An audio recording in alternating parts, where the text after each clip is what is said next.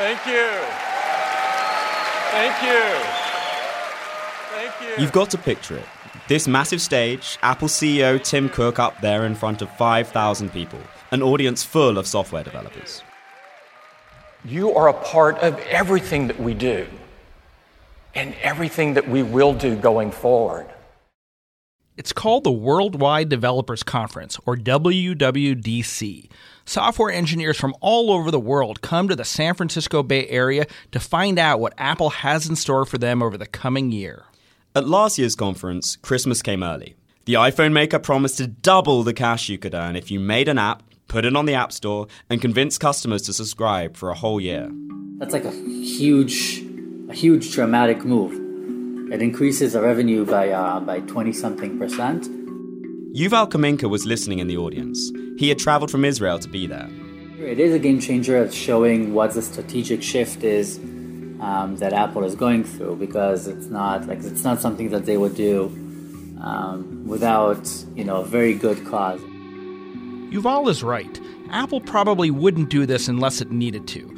After all, it's the world's most highly valued company. The creator of the Mac, the iPod, it literally changed the world with the iPhone. But last year, Apple's revenues dropped for the first time in 15 years.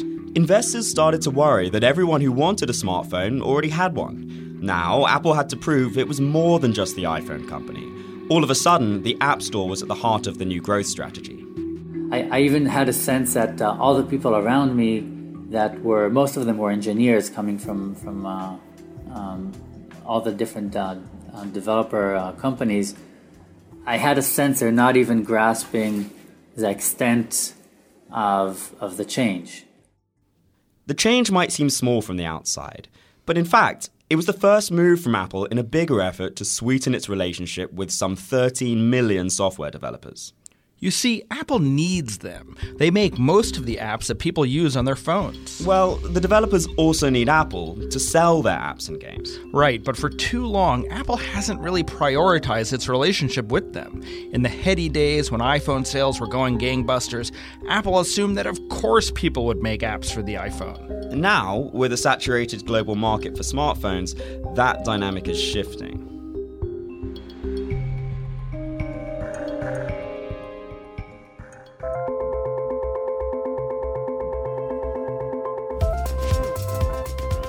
Hi, I'm Brad Stone. And I'm Alex Webb. And this week on Decrypted, we'll look at what Apple is doing to pull off its next act. As everyone waits for a new blockbuster device, Tim Cook is trying to show that Apple can keep making money even if people are buying fewer iPhones. But if you own an iPhone right now, chances are you've downloaded many apps from the App Store already. We're going to take you inside the world of how apps get made and how people who create them make money, sometimes even fortunes. It's the changing relationship between Apple and developers you'll hear a lot more about today, and why it's so crucial for Apple to strike a new balance. It's a complicated world, and you'll come out of this episode knowing more about Apple's business than perhaps you ever thought you would. But stick with us.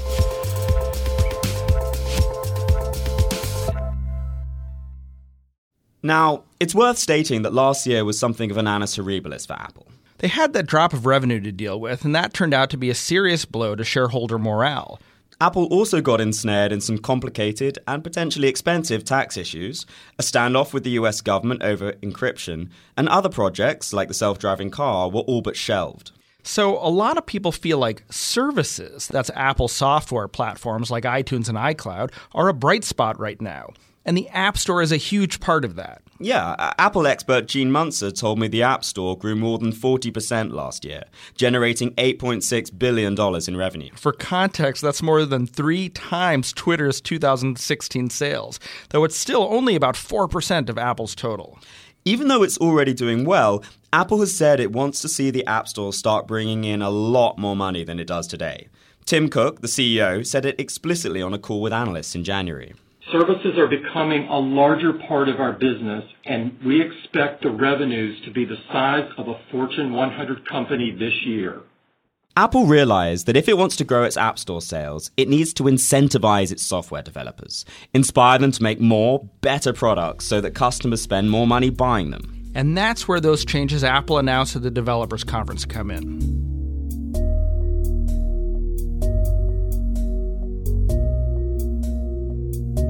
Back to Yuval Kaminka, the entrepreneur who traveled from Israel to hear Tim Cook speaking on stage.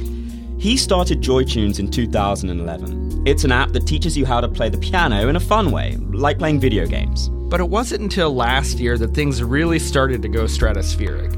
Yuval and his team made some changes to their product, and they coincided with these revenue changes happening at the App Store. The change in revenue sharing meant that once a customer had clocked 12 months of subscription to an app, the cut of revenue that Apple would take from developers fell to 15% from 30%. Initially, Yuval wondered if Apple was simply making superficial changes. Being a cynical person like I am, it's you also get worried. Okay, is there any hidden interest? What does it mean that all the apps are going to do subscription now? Is it going to stop here? Or is it going to continue? So far, he's relieved to have been proven wrong. Like they've been rolling out one after the other, more capabilities, more data, more analytics, more abilities to change pricing in a more convenient way. Like a lot of stuff. It just makes it so much better. More transparency for developers. Believe me, if you make apps for the iPhone, these are welcome changes. Until now, Apple had the power to dictate many important aspects of how apps were made. We have this tightly controlled device. This is Kushal Dave. He's in charge of technology at the startup Scroll.com. Every application and the content of what it says and how you build it and how you release it and how you test new features is sort of all, up to Apple's whim. What Kushal is describing here are the ways in which Apple can force developers to work in a particular way. It was an especially heavy burden for people releasing new apps. The small apps trying to get off the ground face review hurdles in this pretty opaque process and can get totally stuck at any given time. Now, obviously, a lot of developers have managed to do well on the App Store despite all the rules. Adrian de Jong is a successful independent game developer, so Apple speaks to him. But that's an exception. To most people, Apple is a black box. Basically, once you submit an app to the App Store, Apple controls everything. A group of people in the so-called editorial team decide which apps get promoted on the front page of the store. It can make the difference between losing money and making a fortune. Just look at Adrian's experience. His new game, Hidden Folks, launched on the App Store last month. Imagine Where's Waldo, but black and white and interactive and animated. He and his business partner have been working on it for almost 2.5 years. But after it got featured on the App Store...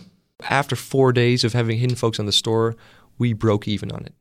But members of the editorial team don't really talk to developers, so nobody knows for sure how they decide what to feature and when. Adrian considers himself fortunate because Apple does communicate with him, which is very rare. But he's not allowed to talk directly to the editorial team. He communicates with someone else. The actual editorial team is very much a black box. I talk to Apple developer relations people who have been assigned to me from the moment my first game got on the App Store and was doing really well. That was the first time they called me and, said, from now on, you can just, email me if you have questions. Adrian agrees Apple is becoming more open with developers, even if they're just small steps for now. One example. A few weeks ago, he came to San Francisco for the Game Developers Conference. It's a big industry event with 30,000 attendees. And for the first time, Apple held a drinks mixer for about 40 select iOS engineers. That may sound like a tiny detail, but it's actually a major change. Outside WWDC, Apple has made few significant efforts to meet the people who make iPhone apps, let alone talk to them and buy them beers. It's crazy, really. I feel extremely privileged. These kinds of mixers can change my life quite dramatically. Like, it can make the difference between selling 1,000 copies and selling 100,000 copies, and that's a very dramatic change. It's partly about ensuring there's an ongoing dialogue with the developer community. It's also about Apple's effort to get more returning revenue from customers. People see games as a service these days. So you start, the release is only the beginning. And that's when you start adding more content. That's when you start adding more features. Because that's also the point where a lot of your fans will get to know your game. That's also why Apple decided to change how much revenue it gives to developers. In the past, only a handful of app categories dealing with content, like Netflix, Spotify, or Dropbox, could charge a subscription fee. When the business community looks at smartphone makers, they often talk about the stickiness of devices. In other words, what feature does a phone have which makes it harder to switch to a competitor? To take a phone running Google's Android system, for example.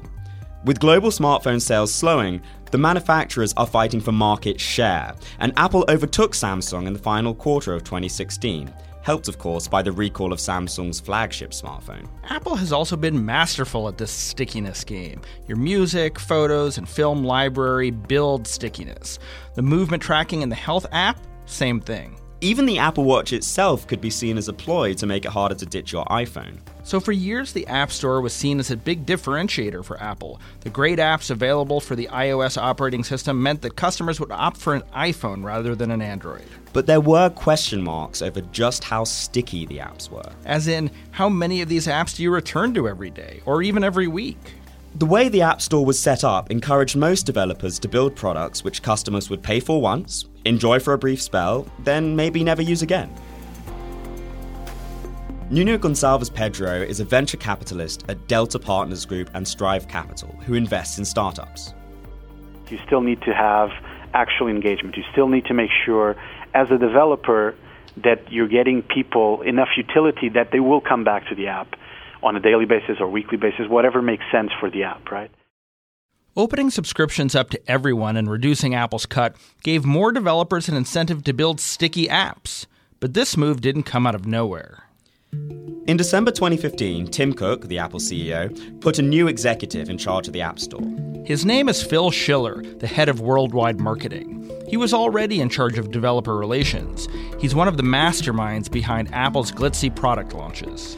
Behind the scenes, Apple engineers had been fighting since at least 2013 to improve the data they give developers. Again, that might sound small, but it gives developers a chance to understand how people are using their app, and it's hard to make improvements without these kind of metrics.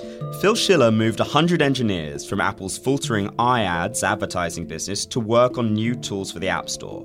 Within a few months, app developers were seeing wait times for approving new apps or updates were getting shorter. Right, if you can believe it, it was normal for Apple to take a week or 10 days to review submissions. That dropped to less than 2 days a few months after Phil Schiller took over. The biggest thing that we've seen from Apple, which has had a real positive influence on us, is how they've sped up the review time. That's James Vaughan, CEO of Endemic Creations. He talked to me from Bristol in the UK.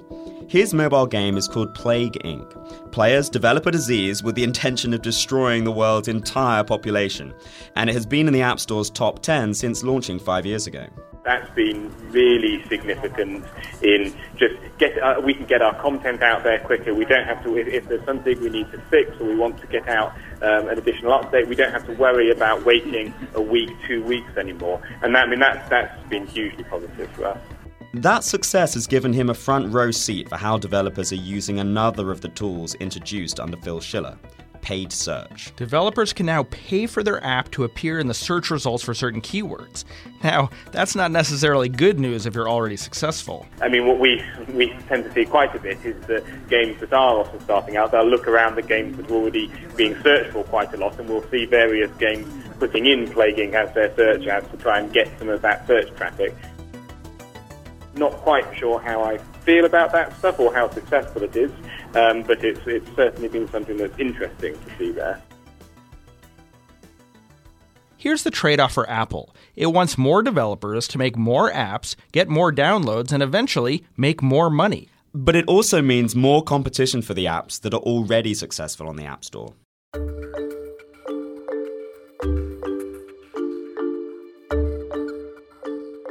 So, faster review times, improved outreach to developers, different revenue models.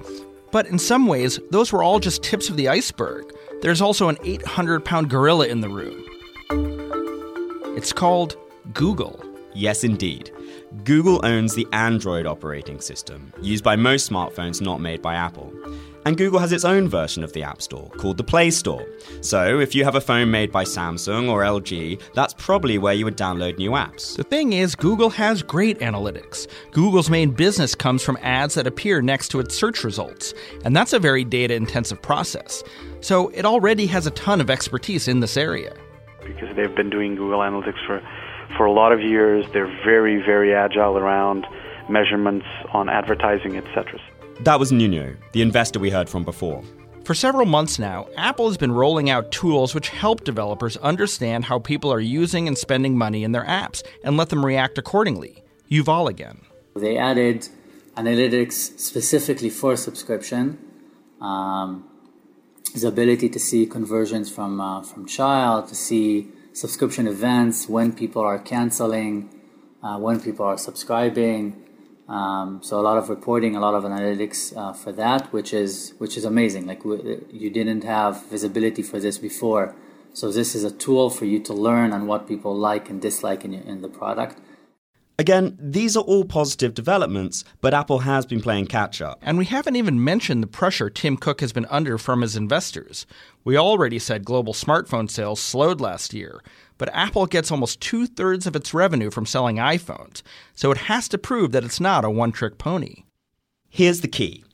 Revenue from the App Store has a higher profit margin than from an iPhone, iPad, or Mac. That's because it's software, so there's no manufacturing cost. The irony is that, while Apple is by some distance the most highly valued company in the world, with a market cap exceeding $700 billion, it's by other measures valued less optimistically than Google or Amazon. And here's why. Google and Amazon have customers who return on a daily or weekly basis to use their services. So Google's market valuation is 30 times its earnings, and Amazon is a staggering 173 times its earnings. That means for every dollar per share in profit that Amazon records, investors give its stock $173 in value. Apple, meanwhile, is valued at just 16 times earnings. Which is why Tim Cook talks up the prospects of Apple's services business. Here he is on the January 31st earnings call with analysts. Our services offerings are now driving over 150 million paid customer subscriptions. This includes our own services and third-party content that we offer on our stores. We feel great about this momentum, and our goal is to double the size of our services business in the next 4 years. Apple has basically admitted that they don't quite know yet how they're going to reach that goal, but they've made the first steps. The App Store is seeing robust growth. Counterintuitively, James Vaughan's game Plague Inc. has seen its position in the grossing charts, how much total revenue it makes, decline in recent years. Now, that potentially sounds like it's a big problem, but actually it's not in the slightest. Our revenues stay broadly constant. The only reason why we're going down the grossing chart is because the App Store is just making more and more money all the time. Like the pie is just getting bigger and bigger. So all this data that Apple is starting to supply to developers is helping them build products which can be carefully tuned toward customer demand. I think the notion that you can just create an app and it will do very well is sort of slowly disappearing, which is good. So the very, very early stage apps that we see, sort of what I call the two men and a dog type teams, the ones that do exist are much more thought through. A final word from Yuval Kaminka, the developer we heard from at the very start. To me, this change means that Apple is serious about building bigger businesses that depend on the App Store ecosystem, and I think it's going to be. I think it's a very big win. It's a very big bet on their part. So, Alex, in conclusion, is the App Store really the next big leg on the Apple revenue store, as no doubt many investors hope? The way that Tim Cook talks about it, their revenue from services, which also includes things like iTunes and the iCloud, will be above $50 billion by 2021. Now, Apple does about $150 billion in iPhone sales, so it's certainly got a very good chance of being a sizable revenue contributor, but for the foreseeable future, Apple is going to remain the iPhone company. Yeah, I think these changes are promising.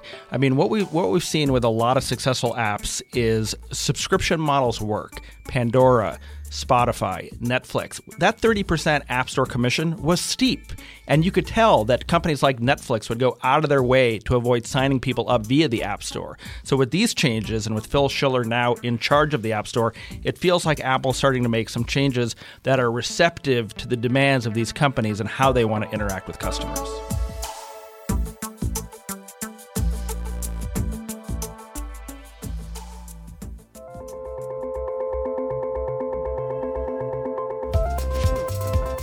And that's it for this week's episode of Decrypted. Thanks for listening.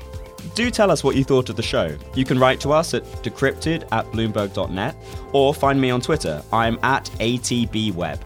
And I'm at Brad Stone. Don't forget to subscribe to us on iTunes or wherever you get your podcasts, and leave us a rating and review. It really helps new listeners find our show. This episode was produced by Pia Gadkari, Aki Ito, Liz Smith, and Magnus Henriksen. Big shout out to Robin Agello, who edited the article I wrote alongside this podcast. You can read it at bloomberg.com/tech. Alec McCabe is head of podcasts. We'll see you next week.